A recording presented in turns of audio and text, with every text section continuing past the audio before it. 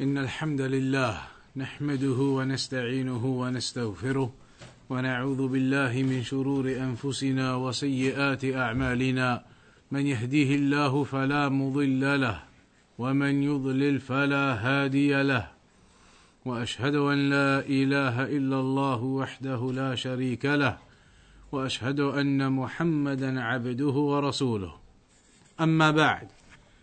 So we were discussing the conditions of the prayer, and the condition that we had reached now was the condition regarding covering the awrah, and then after that we had moved on to the condition regarding facing the Qibla, that a person who prays as a condition, you must face the Qibla. And this is in particular with regards to the obligatory prayers.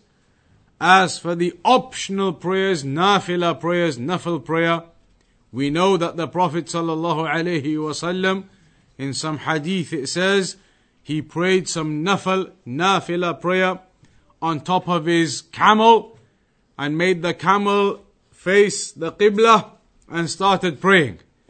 During the prayer, of course, the camel started wandering away off the direction of the Qibla. Yet the Prophet ﷺ carried on his prayer. So for the supererogatory prayers, it's a bit different. But the obligatory prayers, your fard prayers, then as a condition, throughout your prayer, you must be facing the Qibla. That's why the scholars, they say, if you fidget around in your prayer to such a degree that you end up moving your face and body away from the direction of the Qibla, your prayer breaks. Because you've lost the condition, you've broken the condition. The condition is you must be facing the Qibla for your prayer. And we spoke about the extent to which you must face the Qibla. If you are there in the haram in front of the Kaaba, then you must face it absolutely 100%, your whole body facing onto the Kaaba.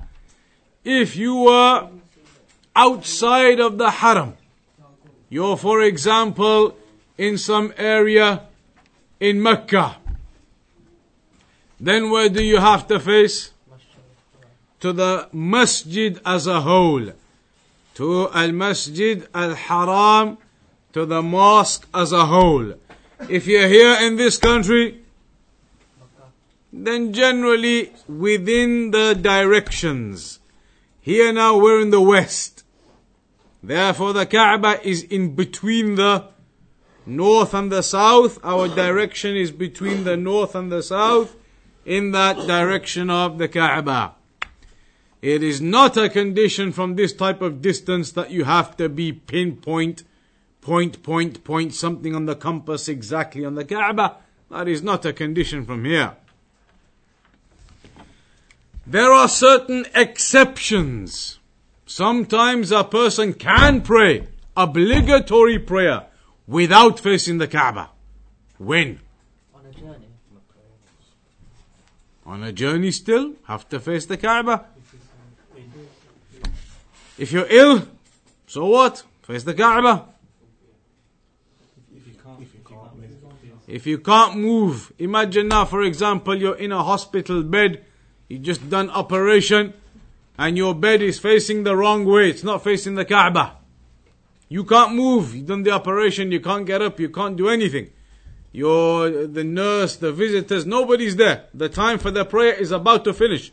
Now you're thinking, Maghrib is going to start, I need to pray my Asr. Time is almost going. So you have to just pray. You have to just pray in the direction that you have. Because now it's either you wait for somebody to move you, or you just pray in the direction that you're in. And so in that case, you have no choice. You have to just pray in the direction that you are in. Other instances, other examples. In the time of war, If it was a time of war, and it just so happened that the direction of the Kaaba is where the enemy army is, they're firing arrows from there, you can't face into that.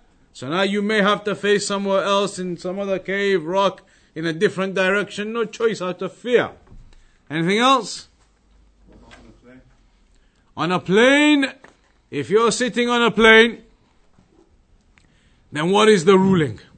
Imagine now, you go on a plane, and your flight sets off at, let's say, 4 p.m. Oh no, after that. Let's say your flight sets off at, 4 p.m. Your flight sets off nowadays in the UK time, 4 p.m. And it's going to land where it's going to land after Maghrib in that country. 11 p.m. at night. So you have to pray on the plane your Asr. Maghrib and Isha you could combine later on when you land.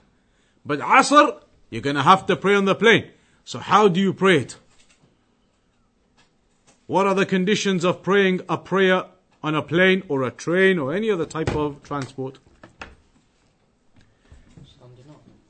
The condition or the general ruling is that you're supposed to try and pray exactly as normal. That is the first ruling. You're supposed to try and pray exactly as normal. A plane, train, that's not an excuse. So you're still supposed to face the Qibla.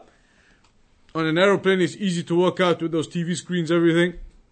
Even the direction, you know which country you're going to, you know where you're flying. You should have basic geography. So it's easy to work out the direction on the plane. So you face that direction and you're supposed to stand up too if you can. On some airlines like Saudi Air, they give you the prayer area at the back anyway. Enough space for 8-10 people to make a jama'ah and pray. In other aeroplanes where you don't have that, if you can still stand, you ask them permission, maybe at the back on the legroom emergency space anywhere. They give you permission, they say, okay, you can do a few minutes standing your prayer, then stand, face the Qibla and pray as normal. If that is not possible, sometimes it is not possible. Sometimes the airline will say, no, the seatbelt sign is on, turbulence. For the next half an hour, the sign is going to stay on. The captain says, by then the prayer time is going to go. So you can't get out of your seat now. Impossible to stand up then. So in that case, you got no choice. You're going to have to pray sitting down. What about facing the Qibla? Even if you're sitting down, obviously your seat is facing one direction now. Your seat can't move. But your body and your face, you have to make the effort to try and go to the direction of the Qibla. So now the aeroplane is flying in a particular direction. You can't get up. Even if the seatbelt sign is off, but they say to you, health and safety, we can't let you stand up. Some airlines maybe. So you have to stay in your seat. It's flying in a direction that isn't the Qibla. The Qibla is maybe out your window that way. So in your seat, you're supposed to move in your seat to the direction of the Qibla and start praying sitting down, facing it. It's on that side, then move the other way in your seat and face it in your seat that way and pray. You can't just sit forward like this. You gotta try and face. If it's right behind you, you do the best you can. As much as you can move around, as much as possible you do it. So in the plane, in the train, any type of place, firstly what you should try and do is pray as normal. Get up, stand up, face the Qibla, pray as normal if you can. If you can't, sometimes on planes, trains, etc., prayer time is going, you have no choice, then sit down and pray. But if you sit down and pray, still you have to make every effort to try and face the Qibla, whichever direction it is in. You should try to avoid praying on planes if you can anyway. So now, for example, let's say your flight sets off at 6:30 p.m. and it's going to land at 11 p.m. So again, Maghrib and Isha, no problem, you could combine them when you land. But if you set off at 6:30 and you haven't prayed Asr yet, on the plane you're going to have to pray Asr. But if it's setting off at 6:30 or 7 p.m., by that time, before you even board the plane, Asr time has started. So the scholars say you should pray. Pray first in the boarding gate anyway, before you get on the plane. That way you're not going to risk the issue of standing up. You're not going to risk it then. On the boarding gate, wherever you are, pray full, standing up, everything. But once you get onto the plane, you think, okay, I've got time. When it takes off, I'll pray Asr in the plane. But if you do that, you're risking, you might not be able to stand up. So the scholars say, if you can avoid the plane, if the time has already started, etc., pray in the airport, in the boarding gate, anywhere. Even in the boarding gate. I've prayed in the boarding gate in the past. Go to a site somewhere, anywhere, just pray. It takes a few minutes. Better than going onto the plane and risking it where you can't stand up. If you have no choice, the plane sets off at 3 p.m. It's going to land at 11 p.m. Asr has to be on the plane now. Now you got no choice. Okay, do what you can. Try and stand if you can. If you can't, then sit and face the Qibla. Same with the train. What about car? You're in a car, you're in a van, driving down, you and your friends, you're going to London or something. What's going to happen there? Then in that case, you have to pull over. Now you can't just start saying, it's okay, I'll carry on driving and you lot pray sitting down in your seats. Pull over. Pull over in the service station, find the Qibla, stand up and pray properly. No need to be sitting down or anything there where you have freedom. You can pull over anytime you want, any service station. So in that situation, you shouldn't sit down and pray, pull over. But in a train, in a plane, when you can't just pull over, then it's a different situation. Also, other exceptions. What are other exceptions? When you can pray a prayer and it's valid, even if you didn't face the Qibla. One we said was, if you're just not able, you're in a hospital bed, for example, you can't even turn it around, nothing, you're not able, you gotta just pray. Or, if it is like a war, fear, battle, enemies coming that way, you have to go the other way, possibly. Or, if you don't know the direction. We spoke about this briefly last time. You go out camping or something and you don't know the direction, then what are you gonna do? You make your best effort to try and work out which way the Kaaba, the Qibla is.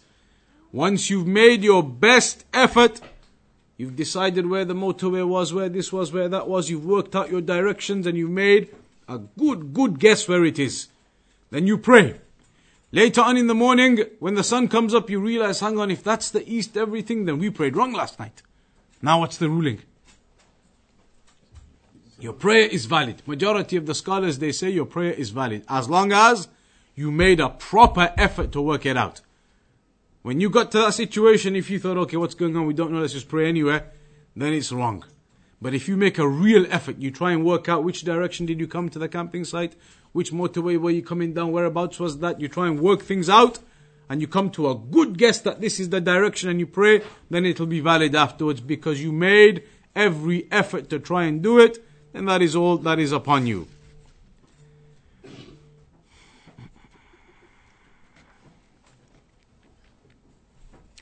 Then we move on to the sixth condition. The sixth condition of the prayer is the niyyah, intention. The intention. Intention is, of course, a condition of the prayer. You cannot pray without intention. However, how is the intention for the prayer made? How do you make the intention for the prayer? Most people, you will have been taught when you are young and you are growing up, the intention and how to do it. When you are taught, I am going to pray 4 raka'at dhuhr behind this imam, for the sake of Allah, facing the Qibla, can't forget that condition. All of these things you're taught how to say it. That is not in the Sunnah anywhere. Even wudu as well.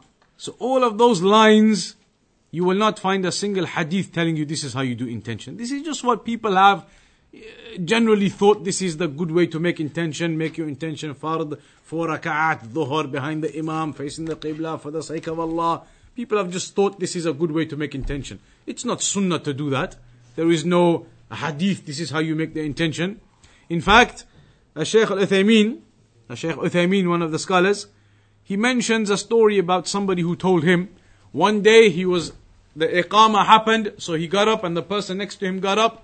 The iqamah just finished, they're about to start praying, so the person next to him was making the intention. And he was saying, I'm going to pray these 4 raka'at dhuhr for the sake of Allah, behind the Imam, facing the Qibla. And then he was ready now. Now he was just waiting for the Imam to say Allahu Akbar. The man next to him heard him saying all these things. He said, wait, why have you gone quiet? You haven't finished your intention yet. Add some more things as well.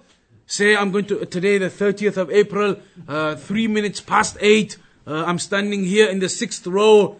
Say, add all these things. You've made a huge intention already, 3 pages long. Add all these things to it as well. Meaning to show him and just to highlight to him, what are you talking about? What is all this intention? All the intention is in your heart. You don't even say anything. Saying it is a bid'ah in the first place. Bid'ah. To say it, I'm going to make this intention, pray for Allah. Saying it is bid'ah. Intention is in the heart. In your heart, you have the intention that this prayer now, you're praying it for the sake of Allah. You know in your heart what the prayer is.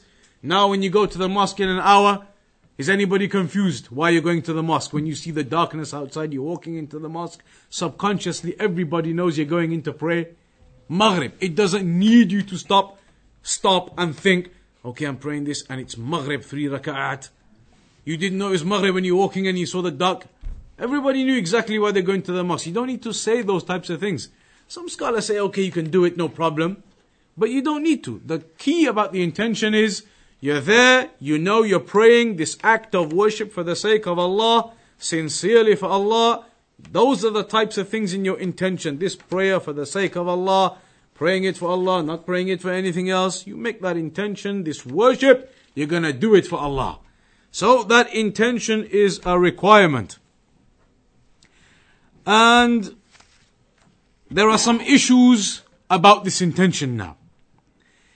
If a person started a prayer, a nafil prayer.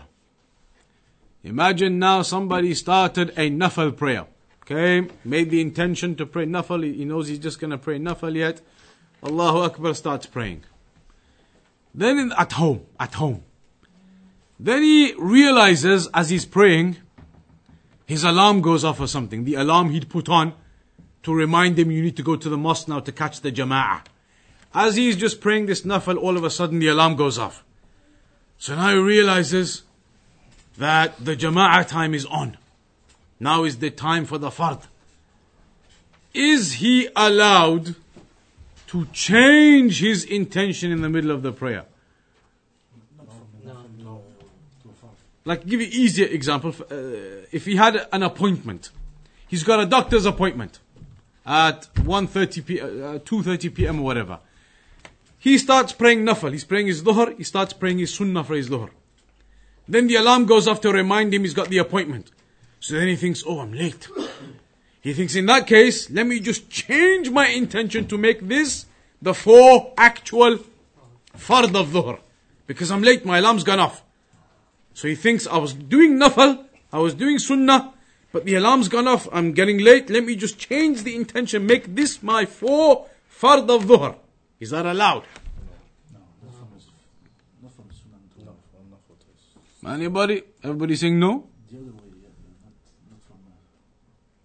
He started his prayer, Allahu Akbar, made wudu, everything all good.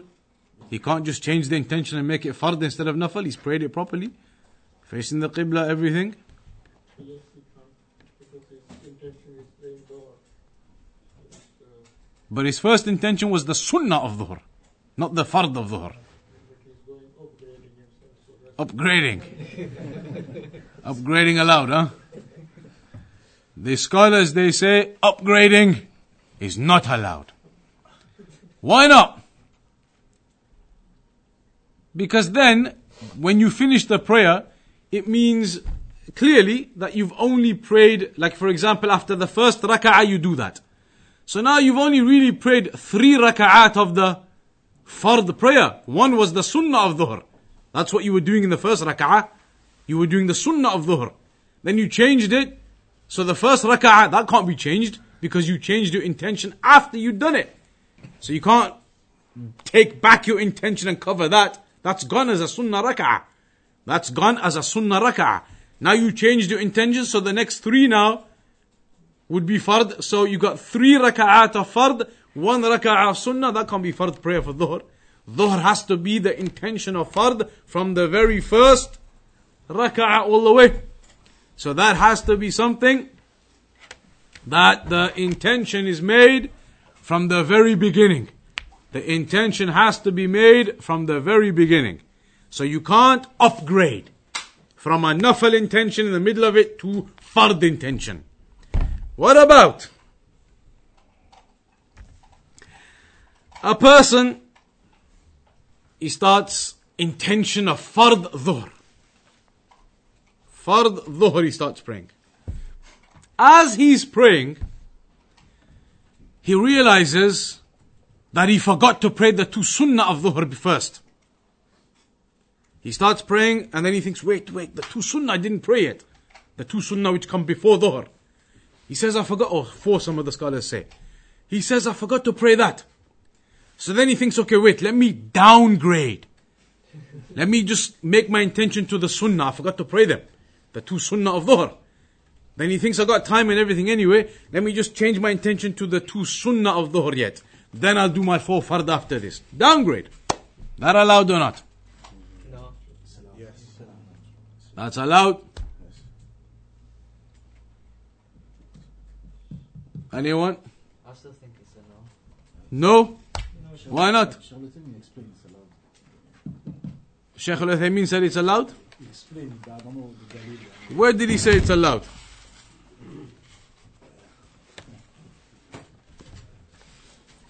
I think you are making accusations against Shaykh Uthaymeen. This is also not allowed. Shaykh Uthaymeen says it is not allowed. The reason being, the sunnah of dhuhr, is that a specific prayer or not? It's an optional prayer, but is it a specific prayer? It is the sunnah of dhuhr. Is it a specific linked prayer? Yeah. It's a specific linked prayer. It's not just general nafal. Like one day you just say, I'm going to pray nafal, you start praying. This is a specific prayer linked to a fard prayer. Any specific prayer that is linked to any fard prayer, that one also, you have to pray it full intention from the beginning. You can't change that to anything else. You can't change a fard into a linked sunnah. The linked sunnah, you have to have the intention for it from the very beginning too. Because that is a specific sunnah linked to the prayer. You must therefore begin with an intention for that specific sunnah from the beginning. So you can't even downgrade from a fard to that sunnah. Is it allowed to do it the opposite way by any chance? We'll come to that in a minute. So the fard, you can't downgrade to a linked specific sunnah. So the rawatib. The rawatib. They must have an intention from the beginning. The only time where you can change your intention in the middle of the prayer then is if you're praying, for example, a fard prayer, or you're praying a specific linked sunnah prayer, and then you decide to just pray a general nafal. For example, if that happened. One day you're praying your fard of dhuhr, and then you think to yourself, actually, you know what, there's loads of time yet. It's only just entered dhuhr time. Let me do half an hour of nafal first, then I'll pray my dhuhr. Or you start praying your dhuhr, for example, at home, and then you think, actually, you know what, today my shift starts late, I can catch the jama'ah today.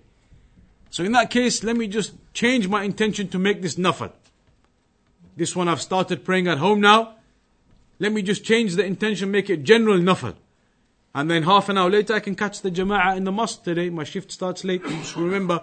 So now you can downgrade it to a general nafal prayer. Not the sunnah of dhuhr. General nafal prayer. That's allowed. So the first situation was, you're praying a sunnah or a nafal, a specific linked sunnah or a general nafal. Can that be upgraded to fard? No. From a fard to a specific linked sunnah, that downgrade can't work either. From a fard or a specific sunnah to a general open nafal, that change can occur. So just that one downgrade can occur. From the fard or a specific sunnah to an open nafal. That way there can work. No other way works. Another issue regarding intentions.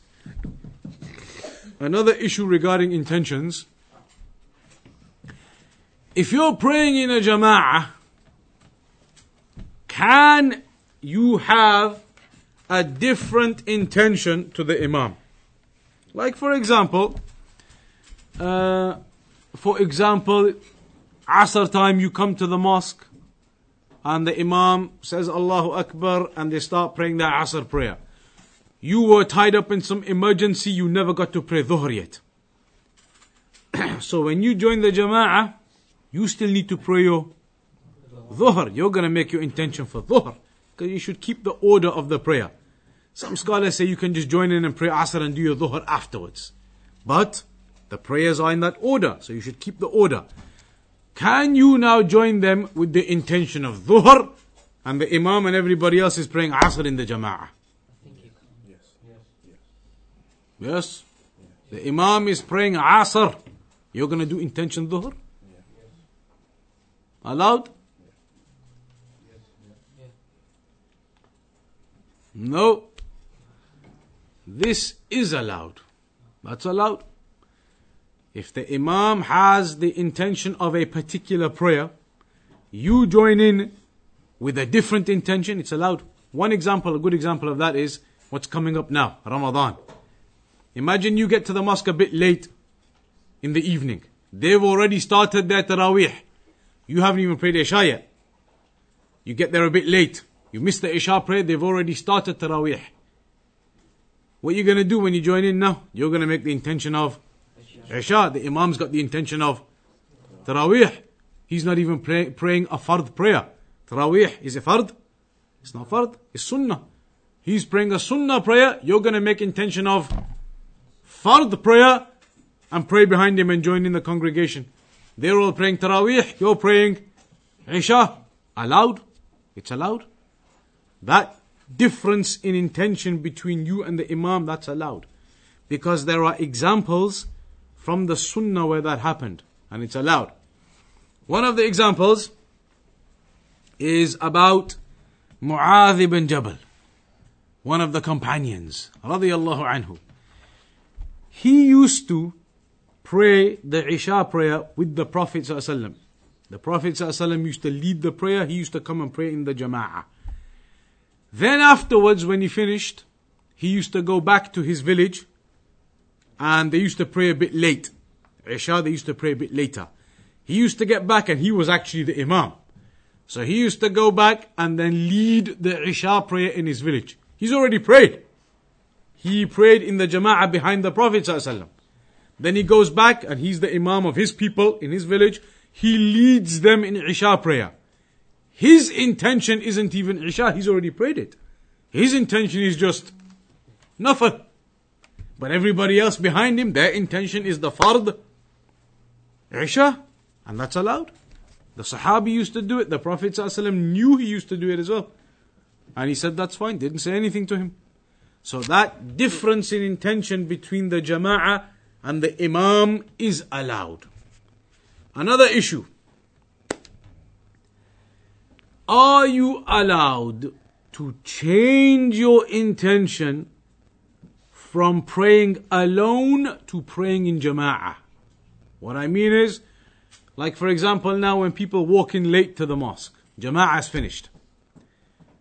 So he comes in late and he starts praying his own prayer, Jama'ah is gone. Then another person walks in, what do? They come and they give you the slap on the shoulder. They come and give you the small slap on the shoulder.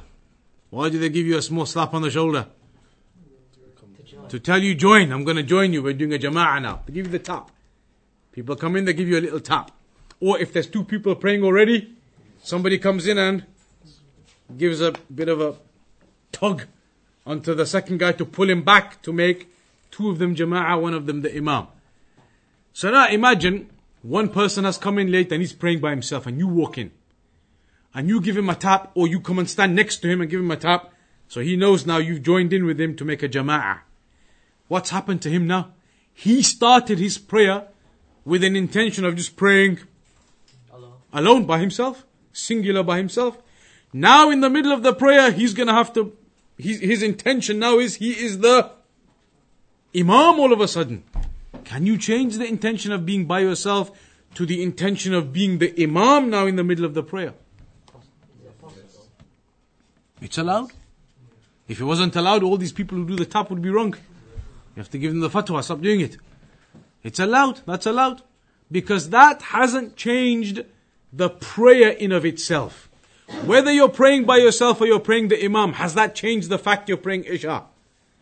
He walked in late, the Jama'ah was finished, he started praying his Isha. The person joined in with him, so he's now got the intention of being an Imam, but the actual prayer he's praying is still Isha. He's carrying on with his Isha as he was, but he's just the Imam now of this other guy too. That doesn't change anything because the prayer itself is carrying on as normal. He is praying his Isha as normal. It's not like he has to change anything. Wherever he is, he carries on. It's not like if you get tapped now, you got to go start from the beginning. You carry on from where you are. So nothing changes in your prayer. You carry on as you are, and the person tapped you, you're now the Imam as well, but you're just carrying on with your Isha as it was. So that is allowed. Then you would start reading loud now because you're the Imam and it's a loud prayer, so you do the loud thing and everything, but the actual prayer is the same. Even when you're praying by yourself, actually you should do it a bit loud. Isha prayer is a loud prayer. So even if you're praying by yourself, it's okay. Scholars say read it out loud slightly. Isha is supposed to be a loud prayer anyway. But even if you weren't, then yes, you would do it now because they are following behind you. What about if you were praying by yourself, you came in late, Jama'ah's finished, so you start praying by yourself Isha. A group of 3 guys walk in, late as well. They don't realize you're praying your Isha, they just think you've got up and you started praying your Sunnah or something now. They don't know you were late. So they stand next to you, those 3, 1 in front, 2 behind, Jama'ah, Isha. They don't know you're late. You know you're late. You think to yourself, and you know what's happened obviously, you know they've come in late as well, they're praying their Isha as well. So you think to yourself, shall I just step across and join the Jama'ah? Get more reward, Jama'ah. Are you allowed to intentionally change from praying alone to praying in congregation? Can you step across and join them? No? You know the scenario now. Isha finished. You walked in, Isha finished. So you start praying. A group of 3 guys walk in, and they late as well. Right next to you, they make a Jama'ah start praying. They don't know you're praying already, whatever. They make a Jama'ah start praying. You've realized now obviously what's happened. They walked in late as well. They've started their Jama'ah for Isha. You think, okay, well, it's only, they're just right there. Shall I just step 2 steps across and join the Jama'ah with them? Without starting the first rak'ah, so when you join with them. Anytime, but is it allowed for you to now join into the Jama'ah? You started single. Can you make it Jama'ah? So without breaking your salah, you don't start. No, without breaking the salah, just move across, carry on. It's like you just started. And they come and they just started. First rak'ah. It's allowed. It is allowed. Because again, the actual prayer, has it changed? Isha. For example, in this example, Isha. All that's changed is you were initially on the intention of being by yourself. Now you're going to be in the intention of in the Jama'ah. Same prayer still. Prayer hasn't changed at all. So those things don't impact on anything. Single, Jama'ah, Imam, not Imam. That doesn't change things because the actual prayer hasn't changed. So that is some issues related to the intention. What if you've already prayed like a rak'ah and they've basically come? You could still join. You could still join. And then after the 3rd rak'ah, there's a difference between the scholars. Either you stay sitting and wait for them to come back, or you just sit and finish. That's like, for example, if you come in to Isha prayer.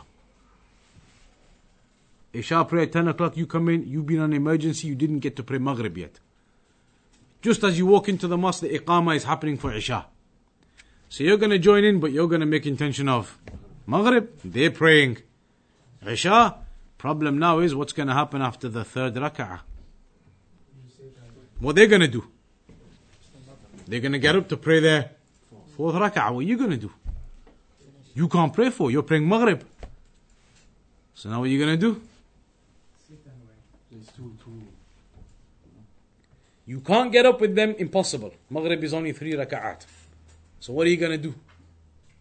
Finish the salah. You stay sitting? There's two positions. So there's different opinions. One opinion, obviously you can't get up. Impossible. Maghrib is only 3 rak'at. So you're going to have to stay sitting down. Even if the rest of them all get up. You're going to have to stay sitting down. Now you have two choices. Either you can sit down now and just do your tashahhud, everything, and just finish your prayer, salam, salam, finish. Or you can sit down, do your tashahhud, everything, but don't do your salam. Sit down, do your tashahhud, everything, and then just wait. Wait for them to finish their raka'ah, everything, come down, sit down, so they're in line with you now.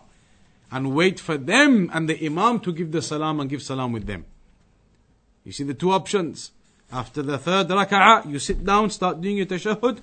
You could just get through it, give the salam, finish, and you might even be able to get up and join them in the last raka'ah, which will be your first raka'ah of Isha.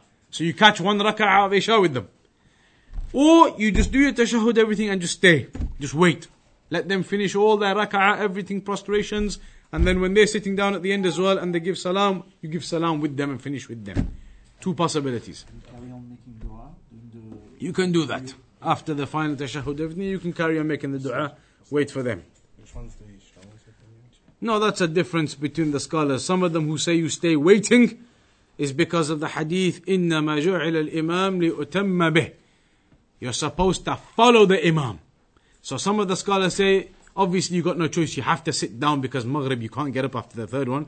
But they say you're supposed to follow the imam. So don't finish and give salam. Wait. Let the imam come. And when he gets to that part and finishes the salam, then follow him and give the salam. They say the hadith says, follow the imam. So wait for him to come and everything. And when he does the salam, then do it with him and follow him. Others, they say it's okay, you can give the salam and get up and join in with them on the fourth raka'ah, which will be your first raka'ah of Isha. Is it possible to join in second rak'ah? If you're late, but you don't wait on purpose. If you come in, the iqamah for Isha is happening, then you don't think to yourself, I'm praying Maghrib, so let me wait for one rak'ah. When they finish one, then I'll join, then I'll have 3 with them. You don't do that. Join with them, and then just wait at the end. But if you came late, and they're on their second rak'ah, you came late to Isha anyway, and they're on their second rak'ah, you make intention of Maghrib, 3 rak'ah, give salam with them. Even though the order will be different. Tashahhud is going to be on your first rak'ah and your third rak'ah. You're going to miss the tashahhud on the second rak'ah. Another situation, imagine you're late for Maghrib prayer.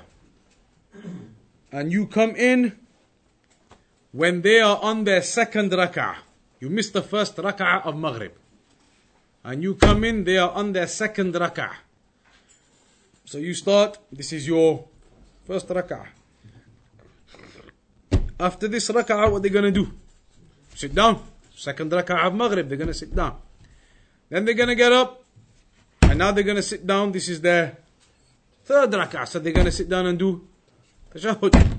Then when they finish, you've still got 1 rak'ah left. So you're going to get up and do that 1 rak'ah, then sit down and do tashahhud. That means you've prayed Maghrib 3 rak'at with tashahhud in every rak'ah. This is a possibility. That's what happens. That's a prayer where you end up praying tashahhud in every rak'ah. When you come and end up being late and join the Maghrib in the second rak'ah. Any other questions on that? You know the scenario you gave earlier where one is praying alone and the Jamaat comes beside him and he joins the Jamaat. Can he join if he's prayed 1 rakat and then the new Jamaat has just started? It's possible. You can still join the Jama'ah.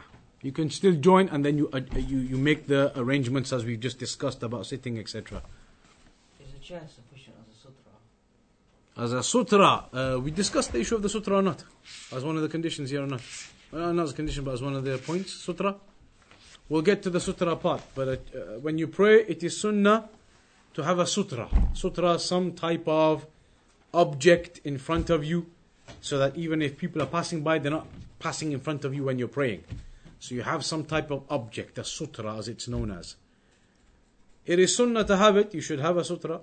A chair is okay, but if you're using a chair as a sutra, you have to be facing onto the leg of the chair. Because the middle of the chair is a gap. There's no sutra there. In the middle of the chair, there's just a gap. There's no sutra there. Sutra is supposed to be something which comes from the ground upwards. In the middle of the chair, nothing is there. It's the leg of the chair which can be sutra. Because the width of it doesn't matter. There are some hadith, the Prophet ﷺ used to use a stick. A stick. Just put a stick in the ground and pray. Leg of a chair is the size of a stick. So you can use the leg of the chair or the leg of the table. But if you stand in the middle of it, then technically you've got no sutra. The middle of it, there's thin air, nothing there. So like you could face it sideways, basically. Sideways? Anyway, as long as you have something from the ground coming up as the sutra part. Something from the ground coming up. In the hollow gaps areas, no. A table. You can't stand in the middle of the table where there's a gap. You got to stand on the edges where the legs are.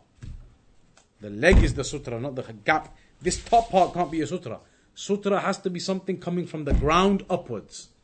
The top part of the table is not touching the ground, it's in thin air. That part can't be the sutra. The leg comes from the ground upwards, that's going to be the sutra.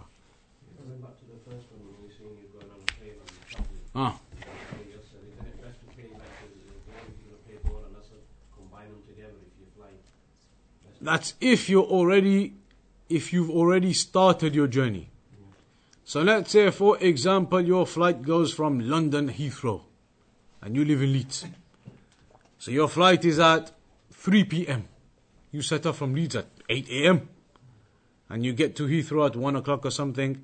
Your flight's going at 3 o'clock. You can combine your Dhuhr and Asr in Heathrow Airport. Shorten and combine. Because you are already a traveller. From here down to London, you're already a traveller before the flight even takes off. So you're already a traveller there. No problem. Leeds Airport, where's that? How far is that from here? How many miles? 10 miles? So, if you were travelling and your flight was from Leeds Airport, Bradford Leeds Airport, whatever they call that one. If your flight was from there, and you live in Leeds, by the time you get to the airport, you're not a traveller yet. You're still in your hometown. Probably look from the airport, you can see your house again still. So you're not a traveller yet. So if your flight was at 3 p.m., and you get to Leeds Airport at 1 p.m., 2 hours before your flight, you could pray your Dhuhr in the airport, normal 4 raka'at. You can't pray your Asr yet, because you're not a traveller yet. Now, you're not a traveller yet. How many miles is it? That's a difference of opinion. Some scholars would say 10 miles is a journey. Some scholars would say that. But upon the opinion of Shaykh al-Islam and the opinion about the urf, the tradition of the people, traditionally, if somebody travels 10 miles, do they consider that as a journey? Traditionally, people don't consider it as a journey. In our day and time, here, everywhere, 10 miles is round the corner. 10 miles is a quick nip down the road and back again. Nobody says that's a journey. So because in the tradition of the people it's not considered a journey, then in the rulings of Islam, it's not considered as a journey, upon that opinion. So upon that opinion, you wouldn't be able to pray Asr yet. You'd have to board the plane, and when Asr starts at 5 p.m., 4 p.m., whenever, you'd have to pray on the plane unless the plane was going to land before Maghrib. If the plane was going to land before Maghrib, and you know you got enough time to get through customs, everything, and you'll still be able to pray before Maghrib starts, then leave it until you get there. Because then you could pray standing up. What about if your plane's already about to go and you don't get time to go, so you can combine Dhuhr and Asr on the plane?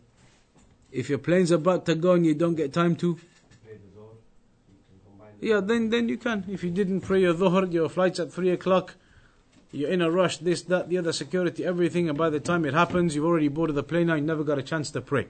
So now you got to pray on the plane. Pray on the plane then.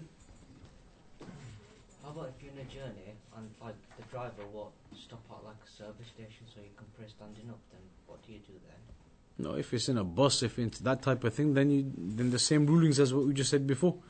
Face the Qibla, etc. Try and stand if you can. If you can't, in your seat, face the Qibla. If you're on a bus or that type of thing. But if you're in your car and then you stop, driver can't say to you, I'm not going to stop, then you stop. I have a question about your previous interview where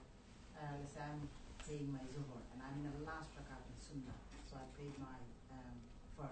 So people came and tapped on me. So what do I do in that situation? I already prayed my. That's okay, like we said here. So you can be the imam. It's okay. You be the imam. You're praying sunnah, they're praying their fard. No problem, because in Muadh ibn Jabal, that's exactly what he used to do. He used to pray the fard behind the Prophet ﷺ. Then he used to go and be the imam for them lot praying. So it will be okay. Somebody tapped you, you can be the imam. Do it. And you finish you got 1 rak'ah left, no problem. After 1 rak'ah, you give salam, they get up and carry on. That's okay. How far are you allowed to move when you're praying by yourself and you want to join the Jama'ah? Yeah, there's no fixed amount I can tell you. But something reasonable. You're not going to walk all the way across the mosque. You see somebody all the way down that side, you're going to walk all the way down there. Make a trek to get there. Something reasonable close by. Because in the prayer, movement isn't allowed. You're not supposed to move about in the prayer. Minor movement is allowed. Like even the Prophet ﷺ, when he used to show them how to pray, he used to pray on top of the mimbar. On top of the mimbar he used to pray. But the sajda, you can't do on top of the mimbar. So when it came to sajda, what did he used to do? Walk down the mimbar and do it. So that's movement in the prayer. So that amount, a small amount, that would be 2-3 steps down the mimbar. A few steps here and there just to do it is okay. But something more than that, you wouldn't do it. If you start praying first alone and then there's a Jama'ah taking place, could you break your salah and join them? I don't know about the validity of breaking your prayer to join the Jama'ah. I don't know about that. If it was the obligatory Jama'ah, then yes. Imagine you walked into a mosque and you thought the Jama'ah has been prayed. You thought it's already been prayed. So you start praying. Then all of a sudden a few people walk in, they do adhan, iqamah, you realize they haven't done it yet. So now you got to join with them. You can't pray, you're separate. When the Jama'ah is going on in the mosque, you must pray with the Jama'ah in the mosque. But otherwise, you don't just break it up and go. If you tap into somebody and they're praying a Maghrib, but your attention is you're praying Isha, so you carry on as Isha and they'll carry on as Maghrib. Like you tap into a woman, you think they're playing Isha, but they're actually playing their Maghrib. That's okay. The difference of intentions are allowed. The difference in intention between the Imam and the person behind him, whatever they are, is allowed. What about the sutra? You're praying the sunnahs and you're using the person sat in front of you as a sutra. He moves out of the way. Again, minor movement is allowed to regain the sutra. A couple of steps here and there to the side, back, but not huge distances. And if he goes with the sutra? If he goes with the sutra, the person who is already... What if there's a large gap between you and the other person? He removes the sutra and he goes with it. It might be his arms take or something. Yeah. So your sutra has been taken. Yes. If you can make another sutra, like for example, just next to you there is a big column for the mosque. So you can just move to the side and make that the sutra. That's okay, small movement. But if it's the column is all the way down there, there's nothing else next to you, you can't walk all the way there, you just pray then, just pray. Because most of the scholars as well, they don't say it's a sin if you missed your sutra. It's not like a wajib obligatory. You should do it, of course. But if it gets taken away like that, and you can't do anything about it, you can't walk all the way across now, then you just pray. Just pray. What's the minimum height for a sutra? Minimum height for a sutra, it's mentioned in the hadith, the saddle. When you ride a horse or you ride a camel, you put the saddle on top and you sit on that saddle, the seat that you put on top of the camel and horses. The back of the seat normally has a back part to rest your back on it. That back part is normally about size of your arm bit here. That's what it says in the hadith. So that size is the size of a sutra. Whatever, 40, 50, 30 centimeters, whatever it's going to be. The side of your elbow up to here, that is the size of a sutra. Thickness doesn't matter, could be just a stick. But one thing though, when you're in the mosque, you're not supposed to make sutras everywhere. Sometimes people in the back of the mosque, they pick up those kids, those little small desks. Kids put their madrasa kids and things, those small desks, the benches. They pick them up all over the mosque. Everybody's got. You shouldn't do that. Scholars say that's not suitable. You should go to the front of the mosque. Use the wall at the front. Don't put these chairs and benches all throughout the mosque, dotted everywhere. You want to make a sutra? Go to the front of the wall. Use the front of the wall as the sutra. Don't just start making chairs everywhere in the mosque everywhere. That's not suitable. Anything else on that so far? I'll ask. What about having like a jacket on the back of the sutra? It's okay, no problem. As long as the height is roughly that type of height, your jacket, you make it stuffed up into that, it's okay. Sutra. Stuff your jacket up so it stands up to that kind of height, it's okay. On the subject of travelling, if you know you're going to be travelling somewhere like Manchester and it's Zohar time, can you not still combine Zohar and Asr together? I mean, the reason why some of the scholars say you can't is because they say, so now for example, you know you're going to travel today, you're still in Leeds. People think, let me just combine my Dhuhr and Asr now, and then I'll set off and I'm going to go on this journey everywhere. The scholars, they say, in Leeds, are you a traveller yet? You've made the intention, you're going to go, but have you actually set off? Are you actually a traveller yet?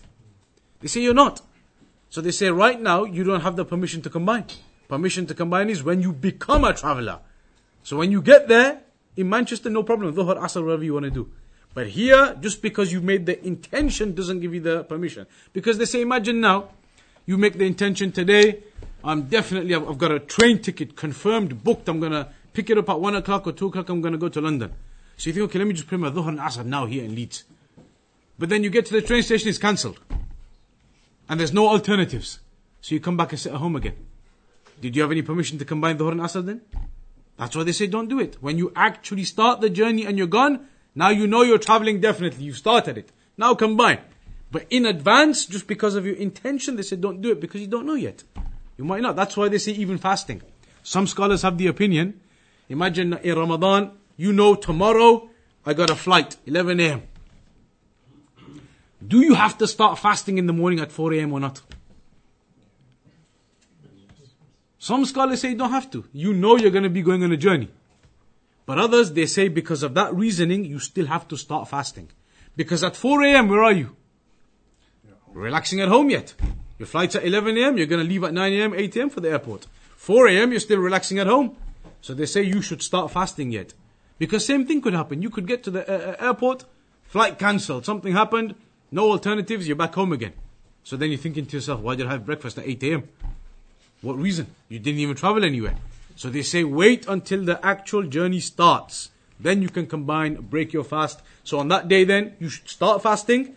11 o'clock when you get into the aeroplane, you board, aeroplane takes off, now you know you're journeying, you can order the meal and the drinks and whatever. And you can open your fast. So, you know, if you were to travel, say it's Zohar time, and you set off for your journey, but you know, you're going to catch the Jamaat on the way in Leeds. Could you combine after that? No, you can't. But some scholars say don't, because you're not on the journey. Even though you started your journey from You've started, but you haven't become a traveller yet. If you're still here, you haven't become a traveller. When you get to a certain distance, once you left the boundaries and things, then you've become a traveller. There are some scholars who say you can do it, but it's probably safer because of those reasons to not do it. Because you never know. What if it never turns out to be a journey, something happens, your car breaks down, you never get anywhere. So then why did you combine? That's why they say wait until you become a traveller properly, then do what you want. No? If you're traveling, if you're on a journey, coming say from London, Leeds is your hometown, and you're back in, you know you'll be back in Leeds, and there's still the time say for Zohar, and you left while it's still Zohar time, and say wherever it is you're traveling to. Can you say shorten the prayer in London? Yeah. So imagine now, like that example, you're coming back from London. You're going to get back to Leeds at 11 p.m. 11 p.m. at night. Your tom-tom is telling you 11 p.m. at night. On the way, you stop at the services at Maghrib time, 8:30. You're on the M1 somewhere. Can you combine Maghrib and Isha? Your tom-tom is telling you 11 p.m. you'll be back in Leeds. 11 p.m. when you get back, can you pray Isha yet or not? You can. So you could catch Isha in Leeds. Are you allowed to combine it at 8:30 with Maghrib? You can, because you are traveling. Some scholars say it's probably better you don't. Because you're getting back, you know you're going to get back with plenty of time to pray Isha, nowhere near Fajr time, you're getting back at 10 p.m. or something, 5-6 hours before Fajr starts. So they say leave it, pray your Maghrib there and pray your Isha when you get back properly. But you are allowed to combine because you are traveling. You could think to yourself, but I'm going to be tired, it's going to be so late, I will just combine now at 8:30 Maghrib on the services. You can do it, it's allowed. The issue of praying in your shoes, how can you be certain if you've got any impurities on there? For example, if you're at work or No, impurity is something which is seen, visible, noticed. If you look at your shoes now, and there's no, it's dry, there's no wetness on it, so there's no possibility of any urine or anything like that. It's dry, and the only type of dry impurity could be like feces or those types of things. You've not stepped on anything. It's all clean otherwise. That's it, you can pray in it. A person might think, but maybe yesterday there was some dog waste on that bit there, and it was dried up today, and I stepped over that today. That kind of thing, it doesn't affect you. That type of thing isn't considered impurity like that. You check your shoes. If you can't see any impurity, it's permissible to pray in it. And it's clear. When you look at your shoe, you can tell. Dirt, mud, that type of stuff isn't impurity anyway. Your shoes could be as muddy as you want. You can pray in them. That's pure. Mud is pure. But impurity, you see some dog waste on there, you stepped on something, okay, now you can't. But you don't see anything, it's just the dirt and the soil and the pebbles and things in there, you can pray. No, but exactly, if you can't see anything, your shoe is dry, then you have no reason to give any justification for urine being there. You can't. If it was wet, and you remember seeing a dog urinating as you were walking down, now there's a serious doubt, okay, fair enough. But even if you just saw your shoe wet, that's not a proof. If you saw your shoe wet, it isn't a proof in of itself. You could have just stepped on anything on the way, a puddle as it was coming, it was raining earlier or anything. You got to see some impurity. If you don't see it, it's allowed to pray. We're going to have to stop. How much time is prayer now? We'll stop here. Next week, we start the actual description of the prayer. How you actually pray. We've done all the introduction now.